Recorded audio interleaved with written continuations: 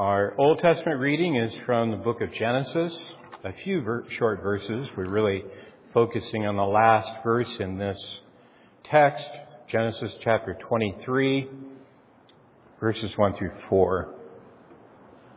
Hear the word of the Lord. Sarah lived 127 years. These were the years of the life of Sarah. And Sarah died at Kiriath Arba, that is Hebron, in the land of Canaan. And Abraham went in to mourn for Sarah and to weep for her. And Abraham rose up from before his dead and said to the Hittites, I am a sojourner and foreigner among you. Give me property among you for a burying place, that I may bury my dead out of my sight.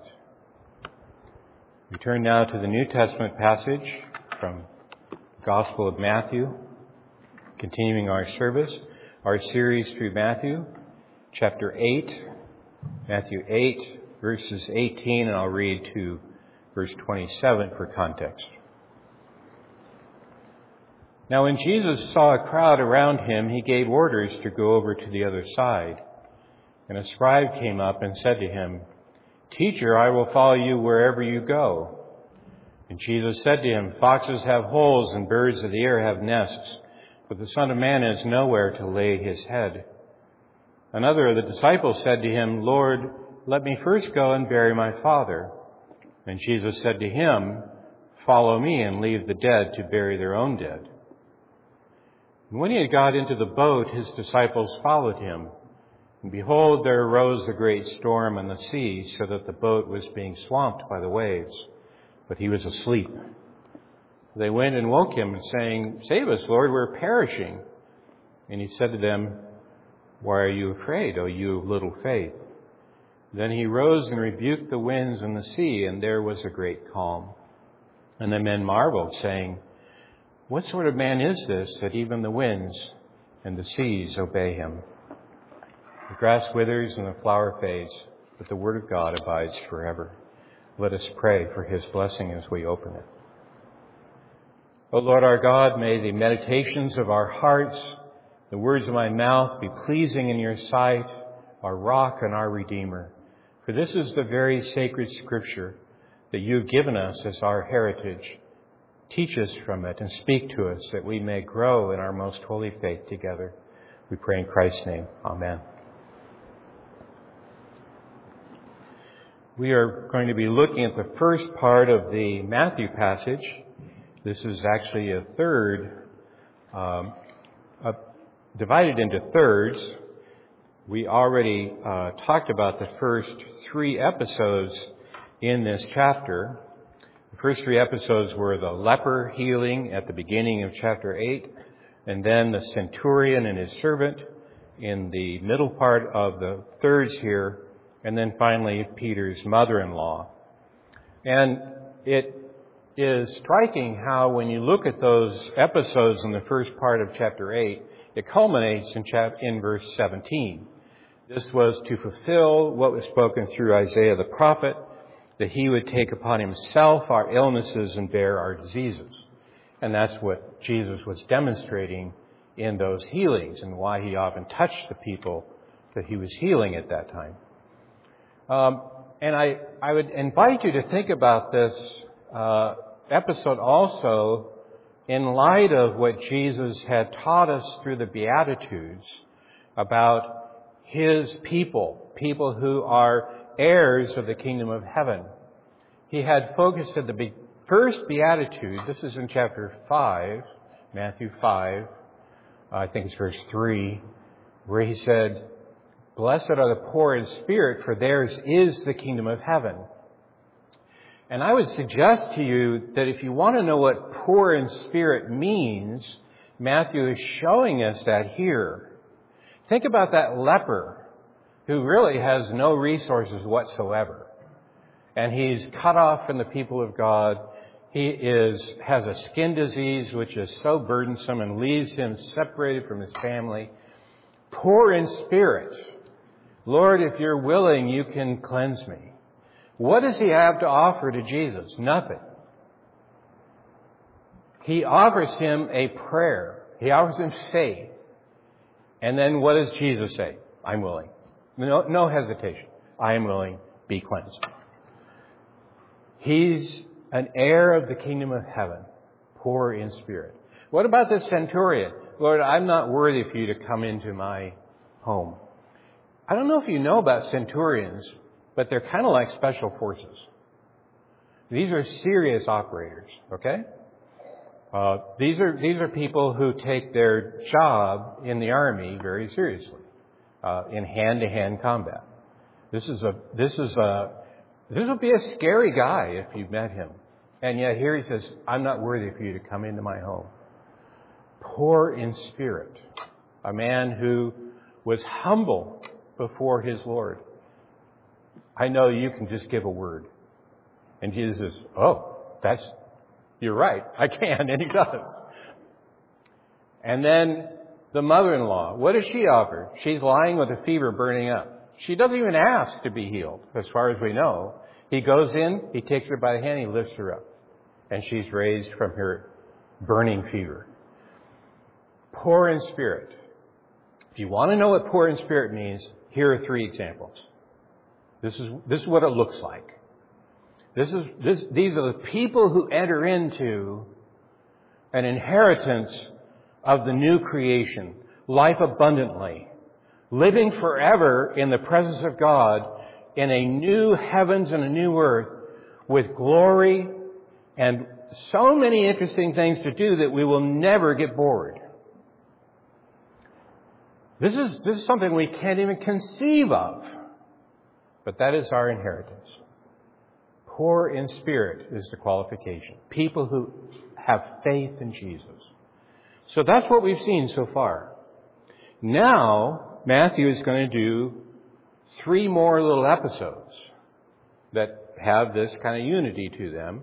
And this is the prelude. So we're looking at the prelude to 3 more episodes. The episodes are the storm at sea. We read that. Then you have demoniacs across the Sea of Galilee, and then a paralytic in chapter 9, first part. This is where chapter division may not be the best, which is all invented. Don't worry. Matthew didn't invent those. It's all added on later. So you really go into chapter 9 to find the end of these 3 little episodes. So why do I point that out? When you're working through Matthew as slowly as we are, it's hard to lose sight of the big picture. This is a big interconnected gospel with an unfolding storyline. And if you were to sit down and listen to the whole thing, you would hear it better. You would see the connection and the development. One of the things, for example, that you're going to see soon is little things that Matthew will say that he develops later. So I'll be pointing that out. He'll say something and develop it later.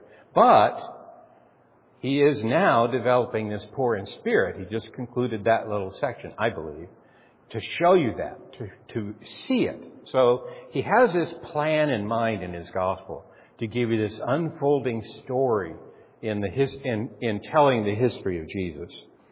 And that's what you have here. So let's look at our passage in verse 18.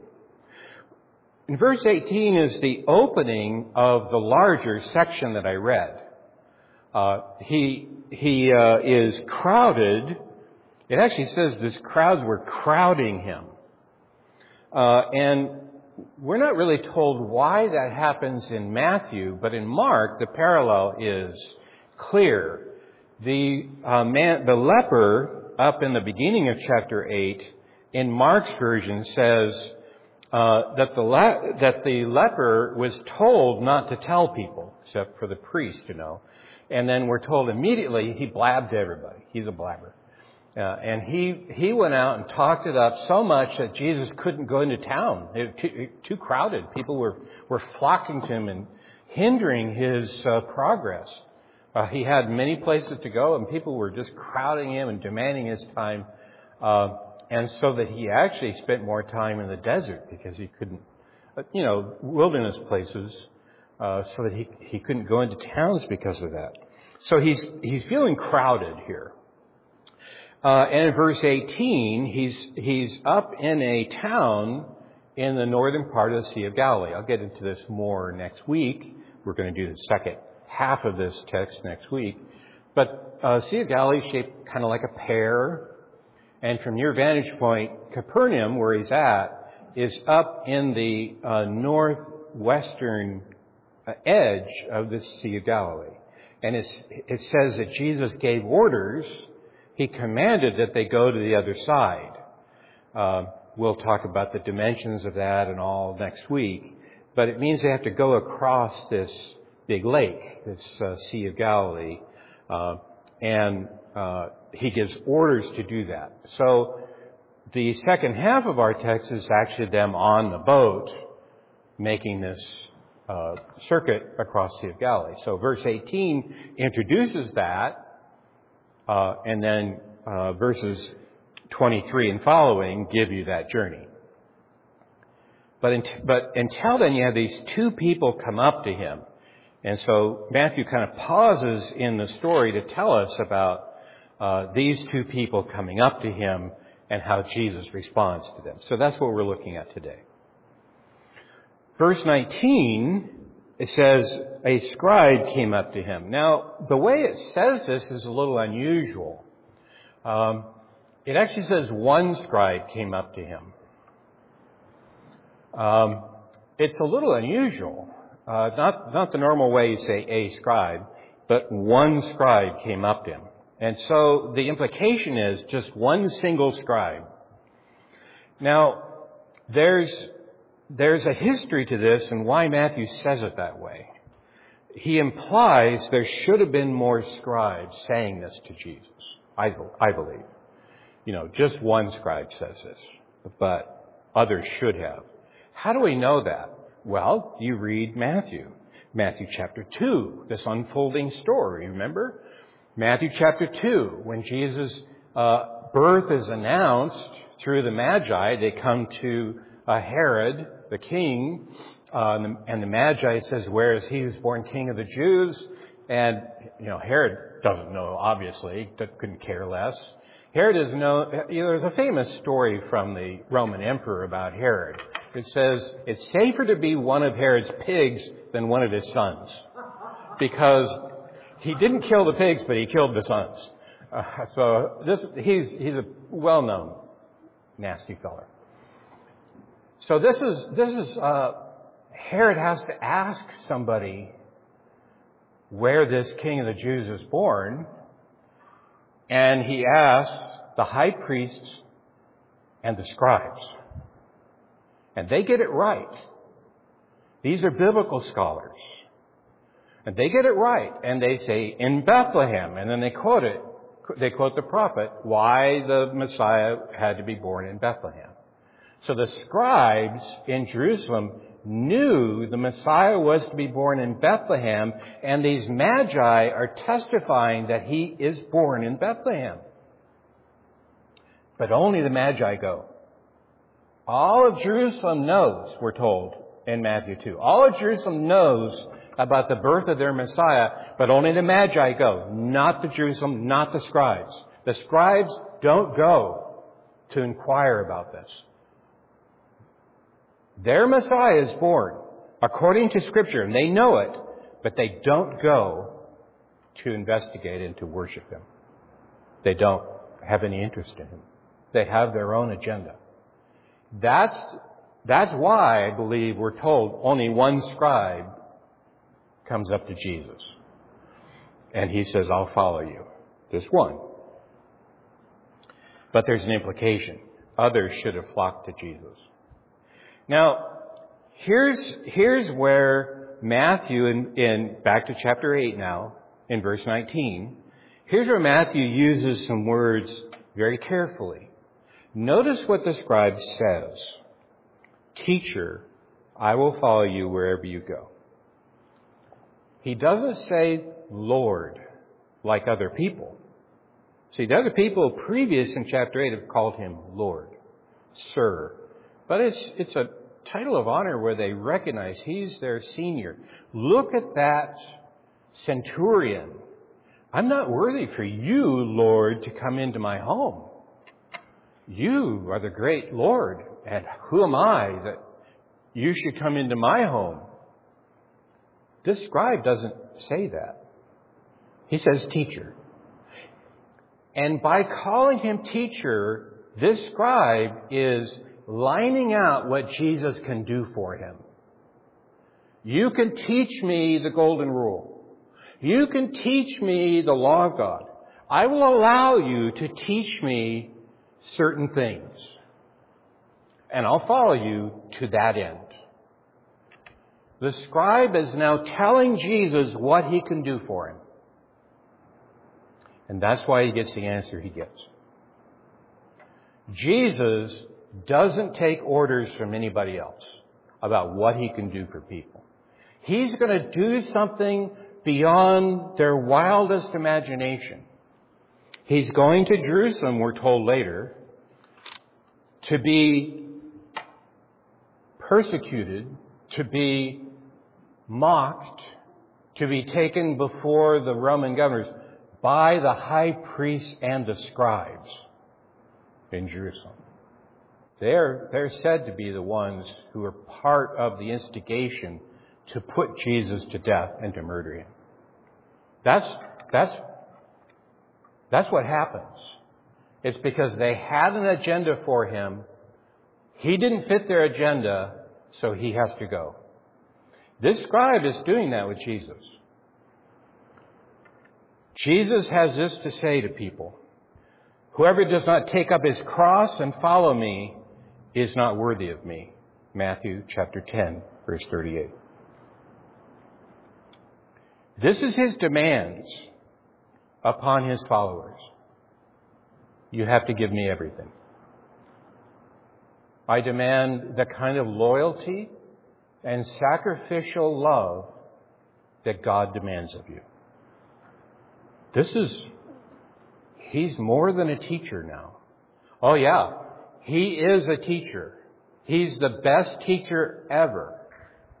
But when he starts teaching people, he's saying things, end of chapter 7, he's teaching with authority, not like our scribes. I'm quoting that verse, the end of chapter 7 of Matthew. Not like the scribes.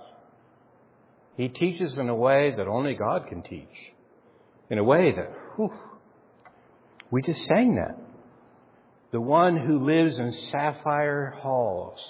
If you want to see what Jesus left behind, the Son of God in incarnation, you read Revelation 4. This crystalline sea of gorgeous beauty, filled with sparkling gems and glory beyond compare, with a whole host dressed in white, singing and praising in a joyful song before the Lord. And that's what he left. And here he is in real human garb, as we sang. He came down for us. And he says to this scribe, verse 20, I think the scribe would have been better off if he were a leper. He might have been more humble. He might have been more poor in spirit.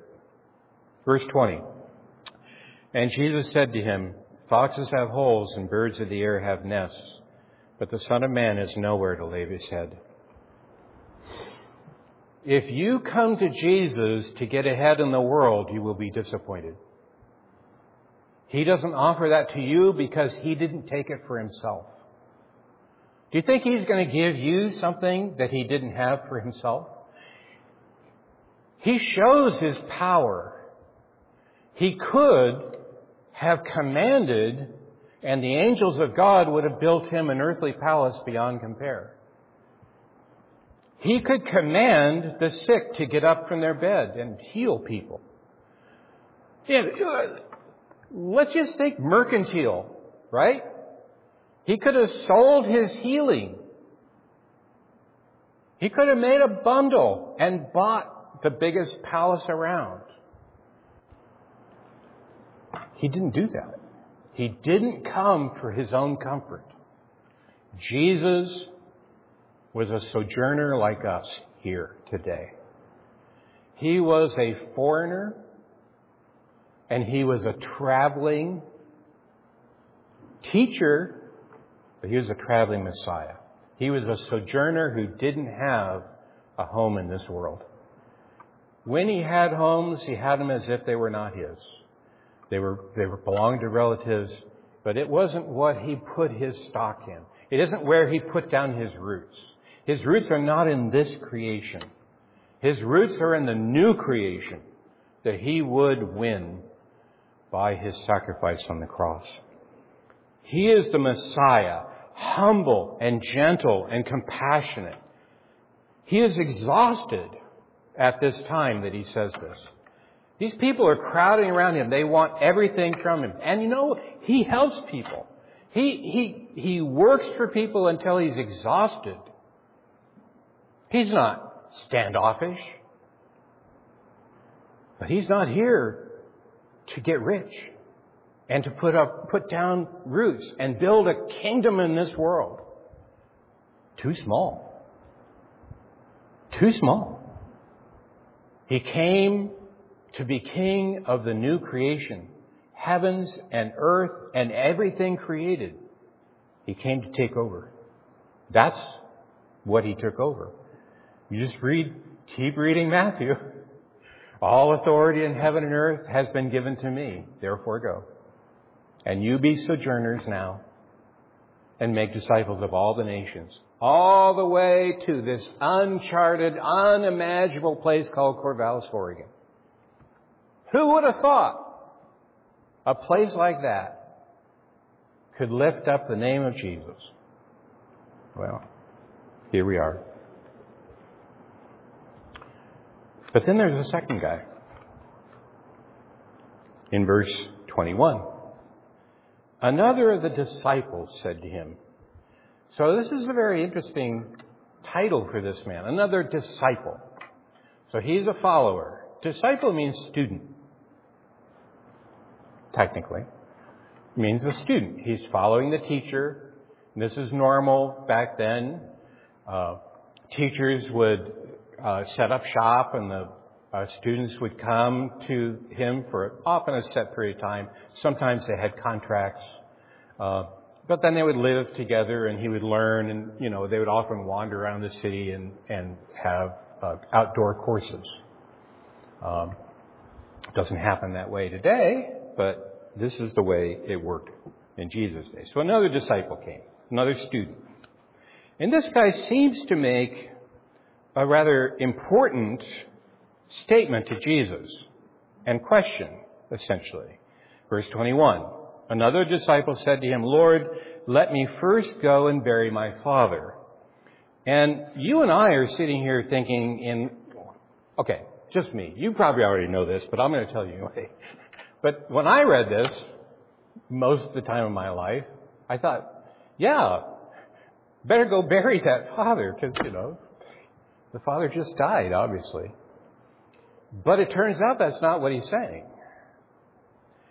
What he is actually saying in a Jewish context is, let me remain at home helping my father until he dies, and then I will bury him, and then I'll come follow you. So it might be a 20-year gap between now and the time that this disciple is able to follow Jesus.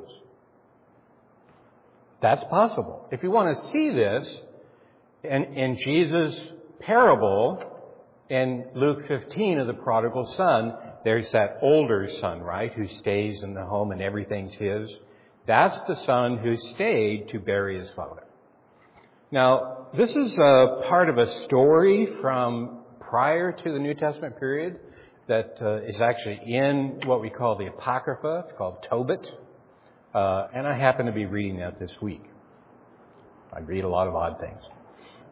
If you ask me if I read this book or that book, I usually don't because I'm reading a lot of other odd things. Okay? So I was reading Tobit for another reason.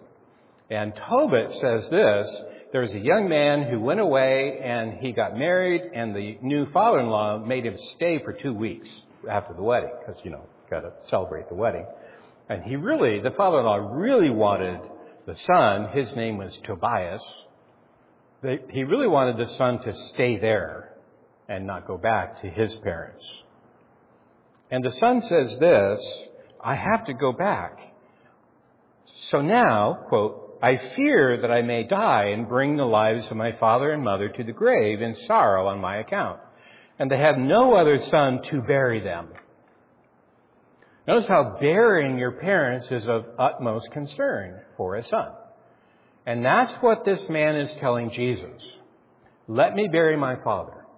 Let me stay at home, be part of my father's house until he dies and I inherit and take over the house and I bury him. That is my duty as a good son. I am to bury my parents. So let me do that. Honor your father and your mother. This is a good qualification, it seems like. And here's Jesus' response. 22. And Jesus said to him, follow me and leave the dead to bury their own dead. I'm shocked. If this were a mere teacher, a rabbi, how could he make that demand? If he were fulfilling the teacher role that the scribe wanted, the scribe would say, honor your father and your mother. Yeah, you go. You bury your father. You go and take care of your parents that way. And Jesus says, follow me and leave the dead to bury the dead. Brothers and sisters, if it comes down to a choice of following Jesus or following your earthly obligations, you follow Jesus. This doesn't mean you dishonor your parents. I am not saying that. But this is an either-or choice with this man. Because Jesus was only there for a short time. If he was going to follow Jesus, he had to do it right then. He couldn't put it off. He couldn't add a qualification. He couldn't say, well, I have to do this first. Imagine if I became a Christian and I came to the church and I said, I'd like to be a member of the church, but I really need to make a lot of money first. And then I can I can donate a lot of money to the church. It'll be good for the church, but it's going to take me about 20 years and I'm going to be on the road overseas most of that time. I'll come to Jesus when I'm done. That's what this man is saying to Jesus. I'll come to you and I will serve you when I'm done with my earthly obligations. And Jesus says, follow me. If you want to see this, you go two chapters ahead in chapter 10, verse 34. Do not think that I've come to bring peace to the earth. I've not come to bring peace, but a sword. For I've come to set a man against his father, and a daughter against her mother, and a daughter-in-law against her mother-in-law. And a person's enemies will be of those of his own household. Whoever loves father or mother more than me is not worthy of me. And whoever loves son or daughter more than me is not worthy of me. Whoever does not take up his cross and follow me is not worthy of me.